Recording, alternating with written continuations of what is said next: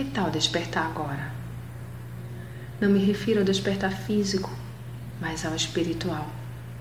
Há muitos de nós que vivem tão intensamente as coisas terrenas que permanecem com o espiritual adormecido, apesar de se dizerem novas criaturas.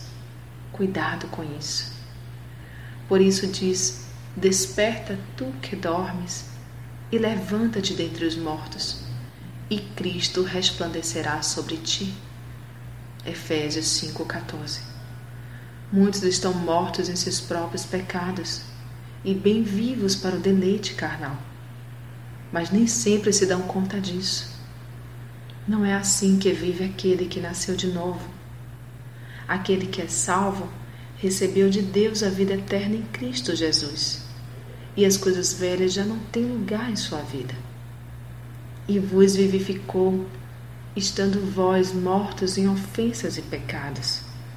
Leia Efésios 2:1. Não aceite que seu espírito adormeça nesse sono profundo e você fique cego para as coisas que são do alto. Mantenha seus olhos espirituais bem abertos. Então, desperte já. Sou Sayonara Marques.